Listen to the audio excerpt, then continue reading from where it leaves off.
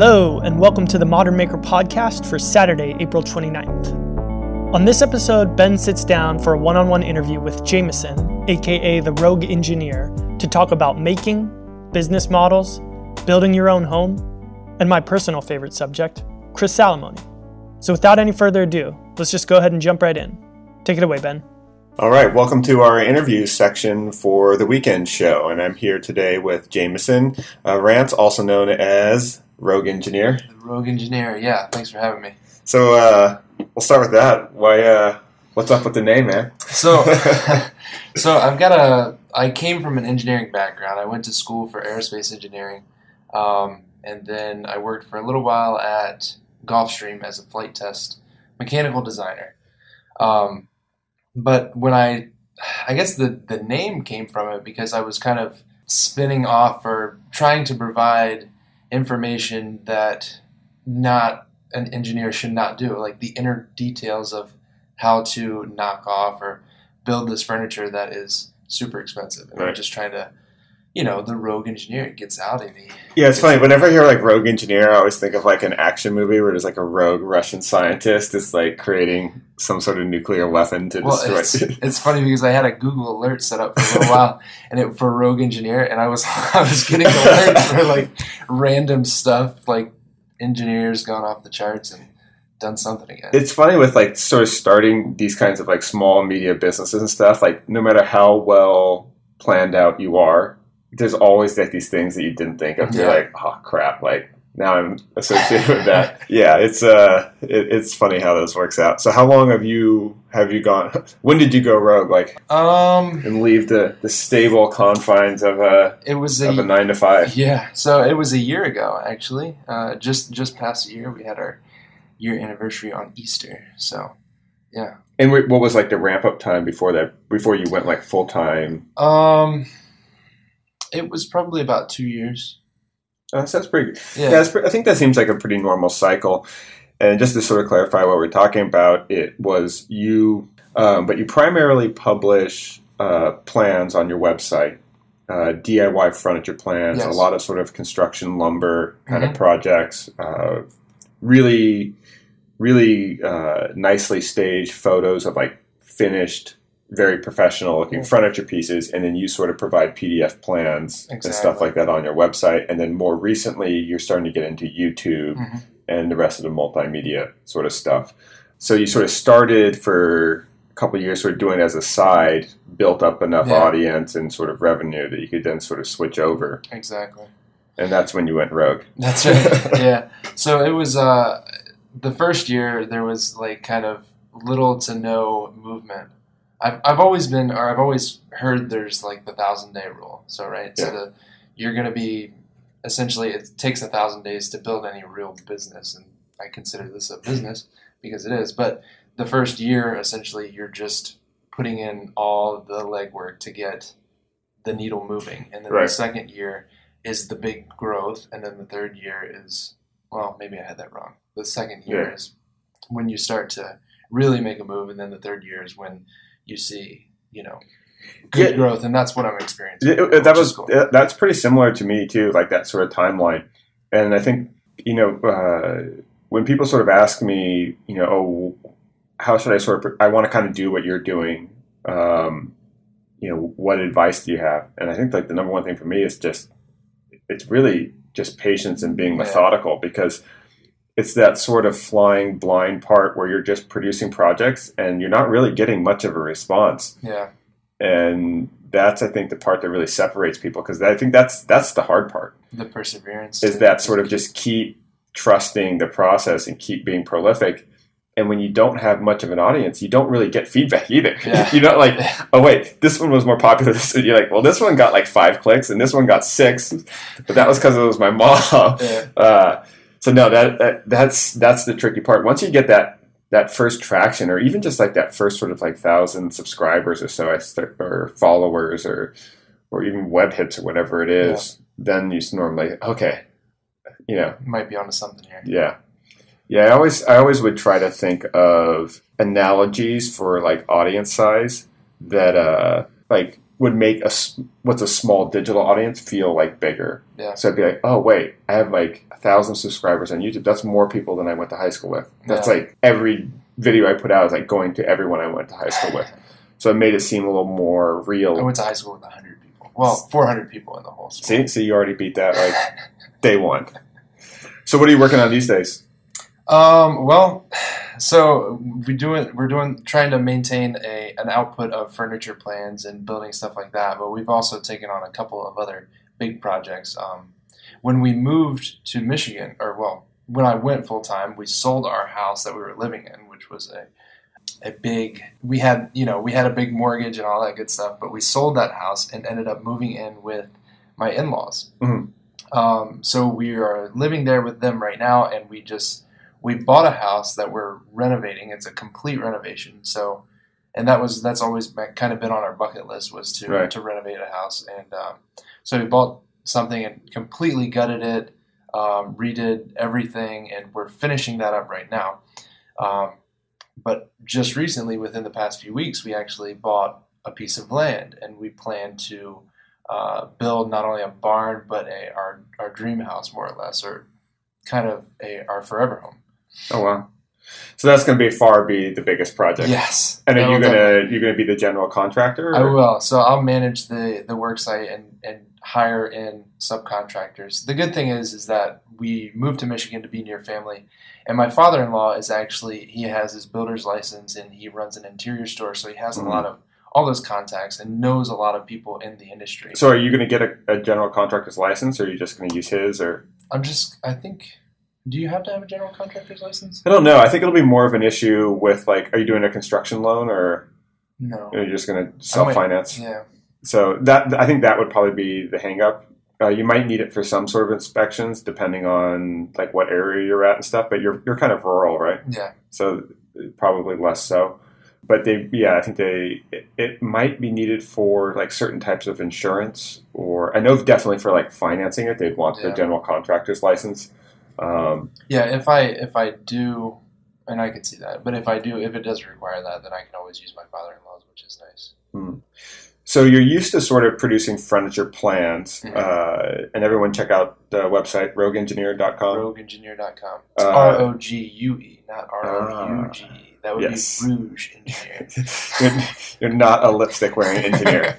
It's a great website. It's a great resource for plans. The plans are really well done. Thank you. Very organized. They look like they were done by an engineer, which is we're up a to good about a couple hundred plans right now. Couple hundred plans. What are the most popular ones?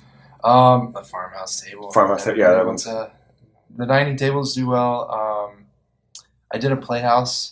The playhouse was awesome. A church pew. The church pew has done really well. Really? Yeah, here recently. And it was funny because I would have never thought of doing a church pew. Do you think, are people actually building it for a church? No, not at all. It's just like for like an entryway bench kind of thing? Or out on the porch or something like that. But people, I've seen them for actually dining tables. People will pull it up to the dining table.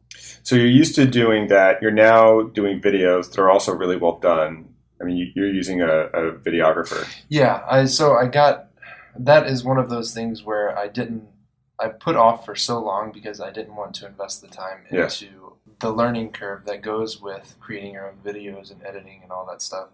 So I've hired on a videographer to, and sometimes I'll do the filming and sometimes he'll do the filming if it works out. But he also does the editing for me, which is nice. Oh, wow. He does a really good job. Yeah, it's real clean. And the cool thing about having someone come in and film is that he can capture a lot of different angles. I'm more efficient, so I can build faster rather than having to go around and move the camera and think about shots. But also, he adds motion to the shots, which is cool. It's hard to do. Tracking, yeah. Exactly. So there's a lot of. You haven't figured out how to set that up on your drone yet? Yeah. Maybe one day. Yeah. So the house will be this whole other scale of projects, and are you going to do that for video content, or like how? Because videos are a relatively new thing, so I imagine videos, the medium you're going to use for sort of documenting that, or are you going to do like plans or drawings or blog posts about that too? Or so that's where I kind of struggle. So as an engineer, I want to detail everything out exactly how it comes together, right? And that's my bread and butter is the plan. So always detailed out exactly how to build what I built. That's not going to be possible with this house. So it's going to be more of like an overview. Here's the big steps in home building, and then I'm going to try and capture as much of the content, as much as of the build of the house as possible, and then do some informational videos for each step of the process, maybe an overview of the whole process but Right. There's a lot of different ways that we can repackage that video content and share it with the world. I think it's really interesting. I mean, I think building your own house is something a lot of people like daydream about. Yeah. But it's also something that's so scary. It involves so much of your financial future that it's a very daunting thing. Yeah. So I think that it'd actually be great, even if you're going to use subcontractors for like some things. Yeah. Like even just how you find and pick them out and interview them and talk to them, I think would be pretty interesting content. Where you could recap that in like a sort of like a real world style where you do like the confessional where you sort of explain like a video diary like once a week where you recap, okay, challenges this week. Yeah. Met 2 electricians, really didn't get a good vibe about this guy, just didn't seem detail oriented, those kind of things. Hopefully he doesn't watch the video. But his quote came in. No, I think it'll be. Yeah. I think that's gonna like really catapult the video stuff because that's so much production value to have the timing work out to do a whole house. One of the things that I plan to do with the house is to be kind of transparent about what's going on and here's the cost associated with this, and we're looking and comparing because I do a lot of stuff myself. Obviously, we'll try and do what we can, but sometimes it doesn't make sense to do it yourself. Like for instance, drywall. Right. I know how to do drywall, but it's going to take me a year to drywall a house, whereas I can get a crew in there and they can knock it out in a couple of days. Yeah. So yeah, there's a cost associated with that, but it's definitely well worth it. So that's an easy example, but to see those kind of the comparisons between all these different jobs, I think would be really cool to share. Yeah, and I actually think that explaining that thinking of decision making will be more useful than like actually showing, okay, here's how you mud drywall, right? Yeah. Because like the sort of the micro detail of an individual step of building the house, that could be shown through a million repair videos and other things. But it's for actually building the house, the context of sort of following a whole series. I think the decision making is what sort of paralyzes people. Which parts do I actually do myself? Where do I go frugal on material costs, and where do I sort of invest a lot for durability? Exactly. It's exciting. I mean, I think building the place where you're going to live is like it's like a pretty epic independent statement because it's a huge project, but it's also you get to just tweak everything to the way that you actually like it. Exactly. Now, one of the things I think is interesting that I think you definitely design like an engineer, but I think it's always sort of struck me as kind of funny about some of your content. I don't mean that in like a bad way at all, but like your photos are always like really well staged. Like they're very like not quite Martha Stewart-ish, but they're very like Pinterest ready pictures. Well, I can't claim the credit for that. No, you're not doing all that? No, I would have to say that my wife does help me out quite a bit. Right. So I think that's one of the things that's interesting is that you're kind of like style agnostic. Like you're not necessarily being like when you build something, you're not being like, oh yeah, this is like my favorite style. This is going to pair really nice with this like tablecloth and that stuff. You're kind of just like, cool, I'm going to build a table. This one is what someone told me they like. So I think that's actually like a huge advantage in a lot of ways because when people are feeling like they're an artist and everything's like a stylistic form of self-expression, it complicates it. And I think that's one of the reasons why you're so prolific. Like you've done 200 designs in a few years. That's like, it's way more prolific than I'm producing for sort of original sort of furniture designs. Yeah. But I think it might be because you're kind of like, oh, okay, yeah, I can do that. Yeah. I think there's actually an advantage some ways. So now that you mentioned that, I actually just set something up not too long ago, which I think it's a pretty cool feature on the website because, and you probably get this all the time too, but people are constantly emailing with ideas, project ideas. You should do this, you should do that, you should build this. And I I think a lot of them are great ideas, but the problem is, I might save that email, but I'd forget to look it up. So I created a feature on the website called, it's just a project submissions tab where anybody can go on the website and submit a project idea. And it's a picture, you include a picture, a description, and a link if you've got to where you were inspired from or whatever. So you're like a karaoke woodworker. You're like, but you're like a jukebox. Put in the hits and I'll play it. And the even better thing is that you can vote on projects. So the community can sort of say, exactly. Hey, we want to see this. So you can go on there and you can thumb it up or thumb it down, and you can vote once a day. You go on there, you can submit a project, or you find one that's already doing well that you want to see plans created for it. And then I go in there and I organize it by popularity. I just work from the top down. It's funny. And I think that's why I like talking to you about this kind of stuff, because I think we're not opposites, because we have a lot of similarities and stuff. We both have sort of like professional degree sort of backgrounds that then got into this sort of independent media and making kind of businesses. Yeah. Mine coming more from architecture and yours more from engineering. Funny thing is, I wanted to be an architect when I was a little kid. I think you made good choices. Yeah. Almost not, and we ended up roughly the same place. But it's funny because for me, it's like everything is so design focused, right? Like I almost never take user submissions because it's like so much of the identity for the channel is tied up in what it looks like. Mm-hmm. But I also don't really provide plans all the time. I do sort of like cheat sheets, like sort of like a sort of drawings and cut sheets and stuff like that, but not the meticulous step by steps that you do.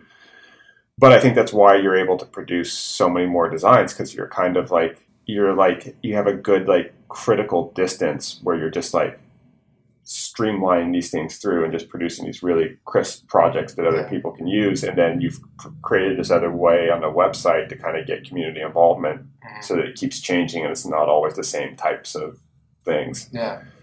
But no, I think what's great about that is that, and it's why, right now actually we're in Atlanta at this like tool convention that's being put on by Home Depot.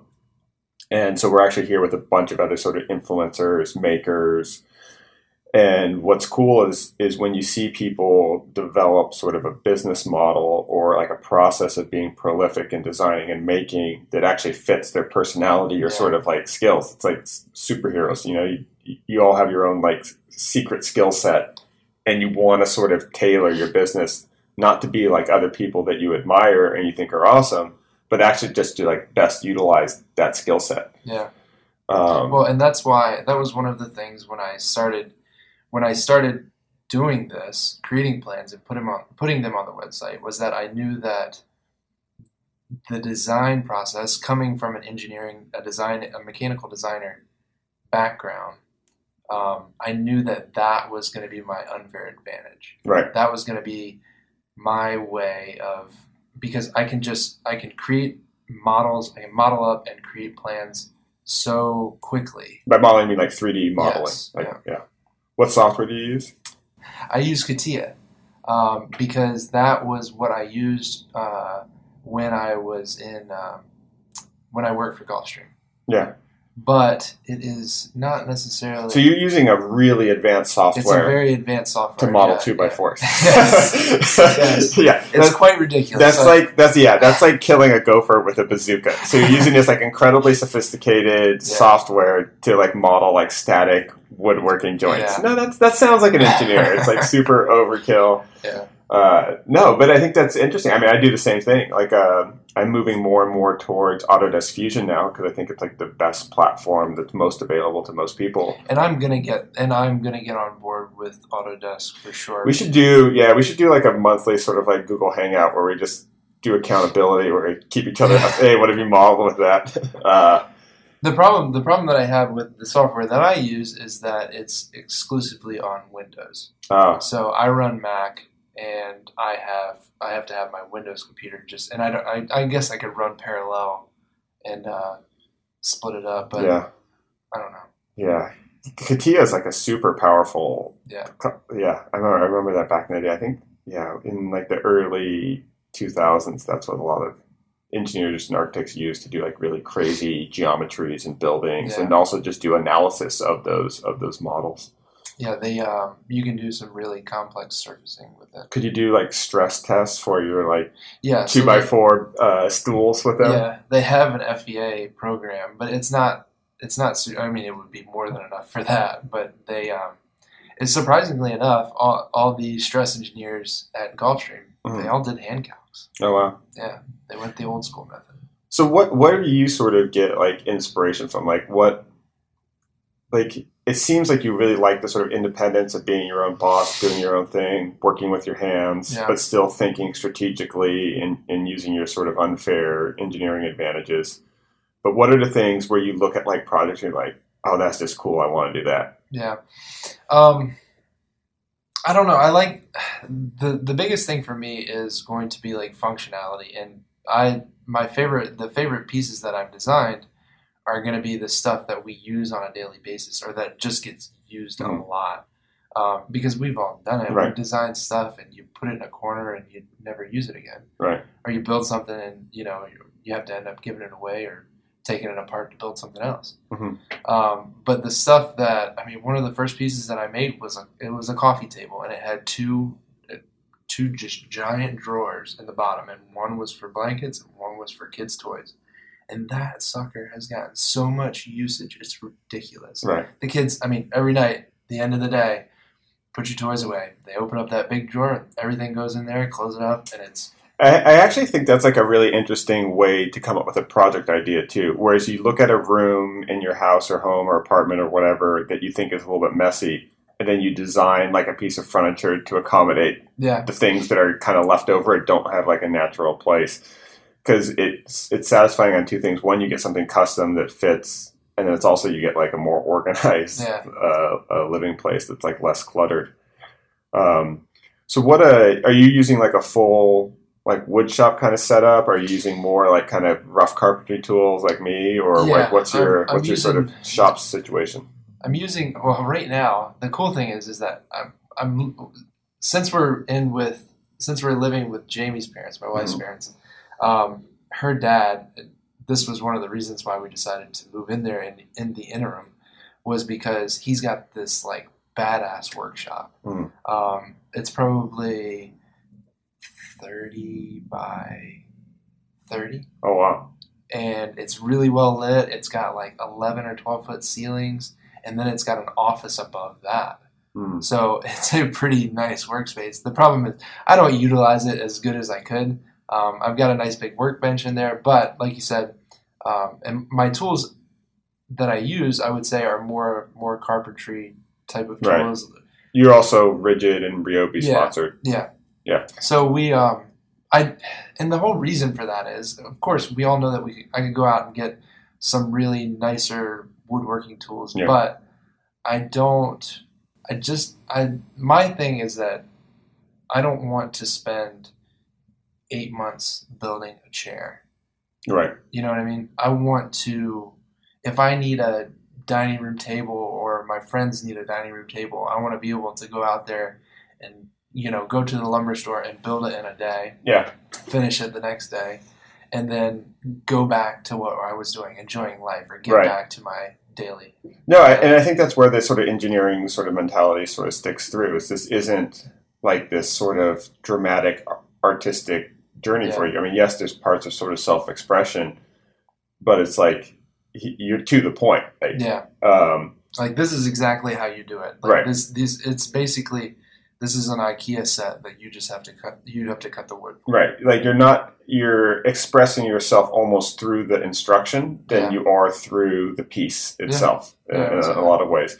It's funny, like, and I think that's one of the things where we do have a lot in common is, one, we use similar tool sets, not only because we're sponsored by the same company, but it's also, I think we're both interested in that kind of putting ourselves, it's the same thing. I get all the questions like, why don't you have like a $2,000 table saw or these things? And it's like, I have access to those things. Like I could use them, but I'm going to show you what you can do with how much you can do with how I'm little. interested. My sort of mission is sort of distributing design, and you're sort of distributing this.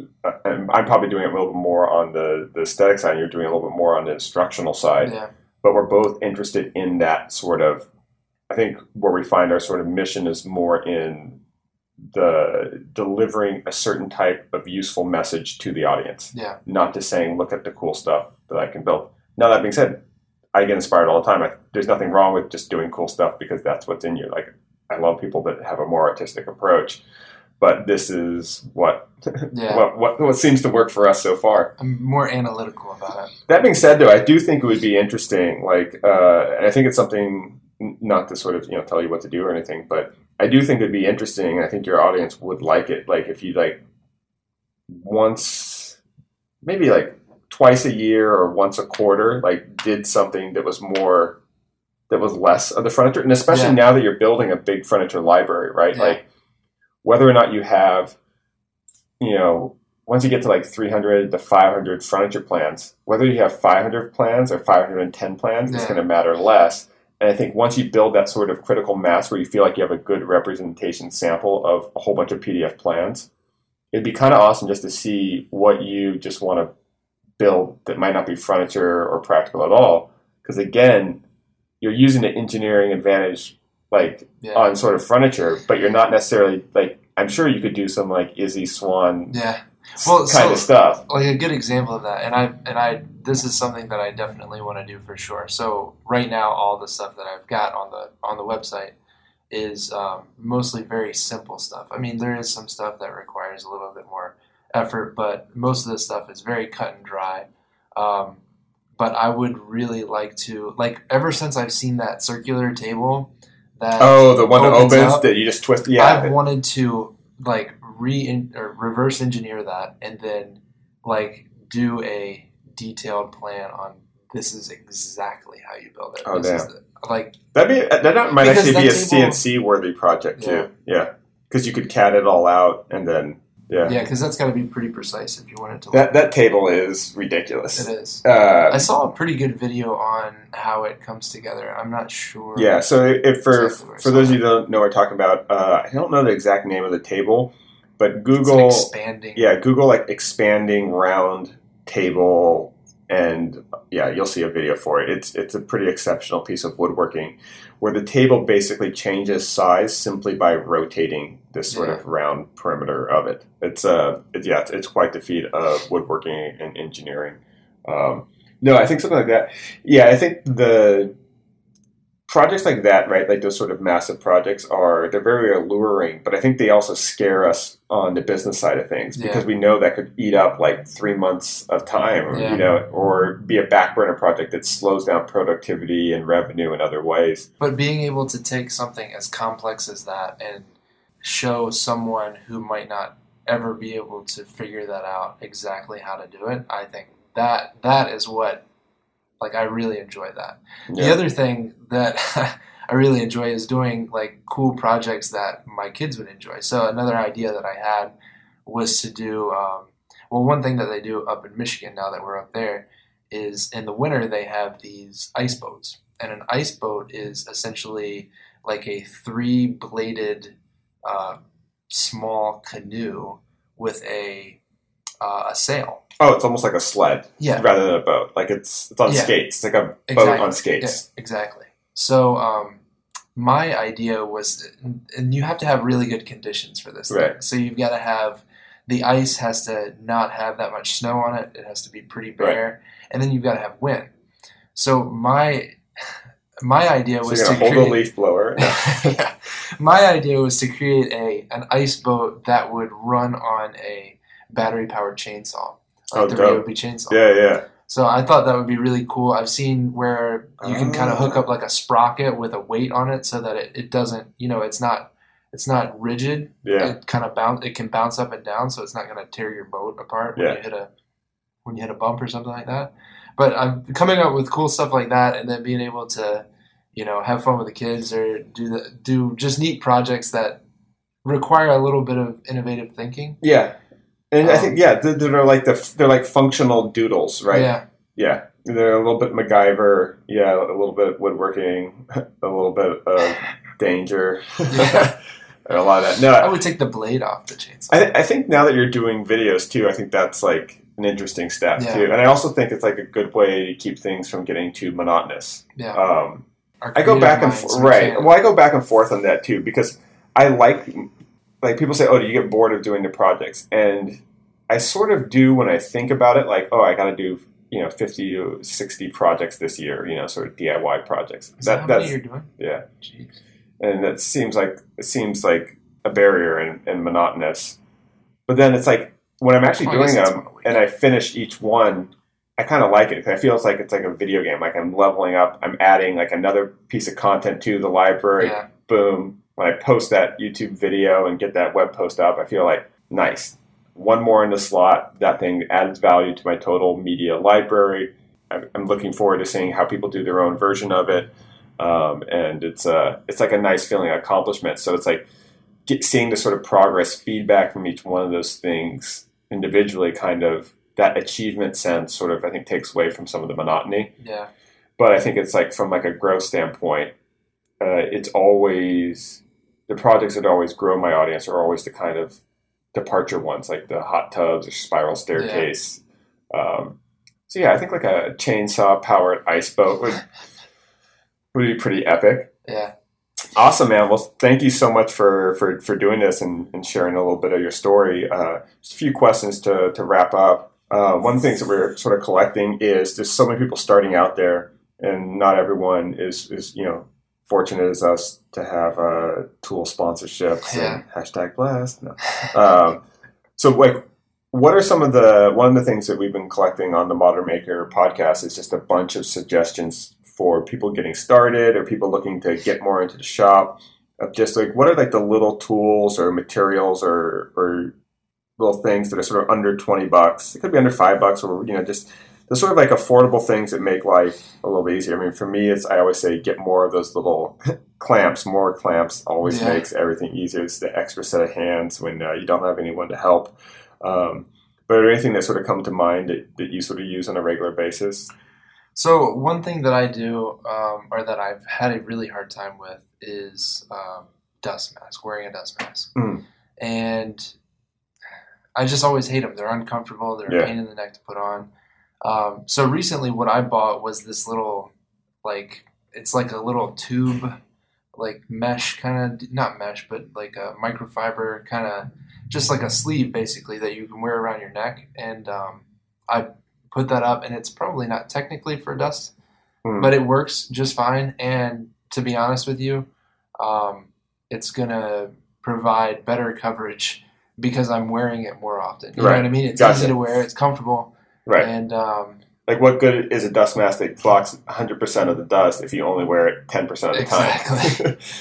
So that was a cheap buy. I think it was like you get 2 of them for $10 or something like that. So me and Jamie got one, and so yeah, that was that and mechanical pencils. You can never have too many mechanical pencils. Yeah, mechanical pencils you get that nice fine. I like that. Yeah, Chris Salamone was suggesting those as well. Yeah. Yeah, that mark that's right on the measurement line and not like a 16th of an inch off because you got a dull pencil. Yeah, especially I use like speed squares, which are kind of chunky. Yeah. And so when you use a dull pencil with something like a speed square, like your line could be like a 16th or if not almost an 1/8 of an inch off. So yeah, sharp mechanical pencils are definitely like a good thing. One thing about speed squares is if you know how to use a speed square, which I didn't for the longest time, like until probably 5 or 6 months ago, as far as drawing angles and stuff like that with a speed square, being able to pivot that corner on the side of a piece of wood and then mark out your angle. That's saved me in a lot of instances. Well, it sounds like you're talking about math, and I think you lost half the audience now. Awesome. What do you what sort of media and things do you sort of enjoy in this space, other than obviously my awesome YouTube channel? You said Chris Salamone. I really enjoy his channel. He's good, right? He is. It's ridiculous. And not just because I host a podcast with him.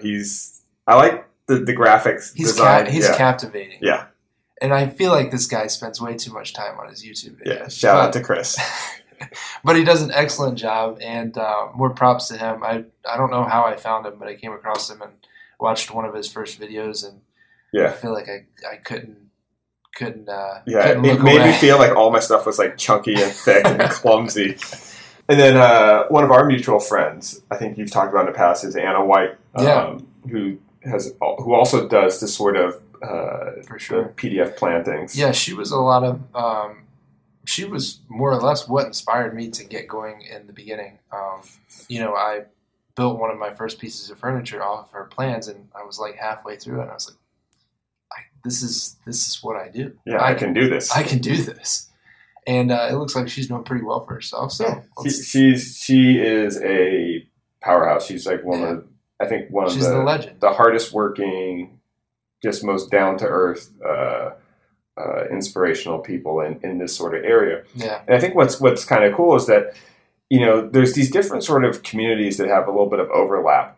And there's sort of the people that focus more on like furniture plans. There's the people that focus more on sort of like home sort of style blogging with a little bit of DIY and craft. And then there's the more of like the sort of woodworking YouTube community or the sort of making YouTube community. And one of the reasons why I want to have you on is because you're kind of in between those two. You're sort of starting YouTube now, but you sort of have built your business more around this other sort of PDF sort of plan model. And I think that what's exciting is that there's so many ways to sort of, do this sort of independent media and making kind of thing. Yeah. And I think the more examples we just sort of put out there, let people sort of see behind the scenes and realize that it's totally doable if you just look at what you're good at, design a business that eliminates the thing that you suck at, and just sort of go from there. Awesome. So one thing that I noticed, and we were talking about Anna, but one thing I noticed about her audience is that it's the majority of it is women. Oh, really? Yeah, I think I saw her. Does that hold true for your audience as well? Mine's 50-50. Like literally split right down the middle within a tenth of a point. See, for me, it's different on different platforms. On YouTube, it's more male. Yeah, on YouTube. But on the website, it's more women. Yeah. Interesting. Awesome. So, what are you up to next? When's your next video or project coming up? We just posted the 2x4. The bar stools. Yeah. So I don't know if you meant for that as an entry into our 2x4 challenge. We're actually doing, a lot of people do the 2x4 challenge, where our podcast is hosting what can you build with 2x4s. So I think that's like perfect timing. Well, this was 3 2x4s. It's fine. You can build 1.5 benches. We can do a two-legged stool. Yeah, or just do one of the benches. Each bench or each stool took three. Okay, yeah. Oh, that's right, because you made the solid tops. Yeah. All right, which I could probably do with less. But. You're disqualified from winning, but we'll still post them anyways. But it's a really cool project. Check it out. It looks great. I really like how you did the curved top. Yeah. It was interesting how you sort of cut the curves, glued up the slab, and then ran it all through the planer to kind of clean it up. Yeah. So that was the hardest part, I don't have the tools to be able to cut that curve into the stool. How it would traditionally be done. So what I did was I just cut the curve with a bandsaw and then came back and worked it over with the belt sander. So I heard this is a project that you can build for under $10. Yeah. So yeah, it's funny you say that. Yeah. Well, go ahead, tell the story. So it's 3 2x4s. Theoretically, a 2x4 is what? $3 if you get the premium ones? Yeah. $2.50 to $3. So $9. I rounded up to 10. I figured you got a few screws there, and we'll call it a day. Well, I got called out on in the comment section that this indeed was just clickbait. Liar! Anybody fraud! who posts such a thing, it just has to be a fraud. Well, it's interesting. It's why I used to post like, oh, here's a sofa you could build for under $100, or here's a $5 bucket stool. And I've moved away from it, one, because people are assholes and they just call you out. But also, it's like, you just end up getting into this debate of, you can't buy just 3 loose screws that you need, right? Like, you have to buy a whole box, and a whole box is this much, but then you have 97 extra screws, or, right? Exactly. Like, how do you deal with, like, partial units? It ends up getting into this whole esoteric thing where, it's always annoying when it's like, look, it's close enough, man. Yeah. And it's like, yeah. But in the grand scheme of things, I think any interaction or engagement is a good thing. Yeah. And quickly, people, the girl who called me out in the comments that I was wrong about this. There's stain and there's screws and there's the gas money to get to the hardware store and there's babysitting fees. Really? So you had that detail? No. Yeah. But the funny thing was that as soon as she posted this comment, I didn't even get to see it before everybody else jumped on top of her in my defense. So go away, troll. I'm sure she lives a happy and well-balanced life. That's right. No, I mean, I get it when people actually go and try it and complain and do it, and that makes sense. And obviously, if you have nothing, you have to go buy a full pack of screws and those things. But then if that's the case, for the next project, would they then sort of discount that accounting because they still have 97 screws from the leftover from the stool that was more than $10? Yeah. No, they wouldn't. So in my PDFs, I've been posting, this is the estimated cost. And I'll usually put a range or something like that. Yeah, range is good. And it's also, these things change region to region. Yeah. Like, it's different in California than it is in Boston or the Midwest and stuff like that. Like, things cost different amounts. Or Australia, or somebody was going to build then they just bitch at you because it's not like the metric system. Yeah, I've got that. Yeah. Awesome, man. Well, thanks for joining us. Where's the best place to find out more about your plans, your designs, and what you're up to? Check out the website. It's going to be rogueengineer.com. You can also follow me on Facebook, Instagram, and YouTube. Awesome. And which is like the platform where you're more sort of active on? Right now, it's going to be Instagram. Yeah. Instagram. Facebook's good too, just because you can do a little bit more on Facebook as far as linking and longer videos and stuff like that. But I'm more of a visual guy, so Instagram is kind of my jam right now. Awesome, man. Thanks for joining us. Appreciate it. Yeah, thank you. And thank you for listening. We'll see you next time on the Modern Maker Podcast.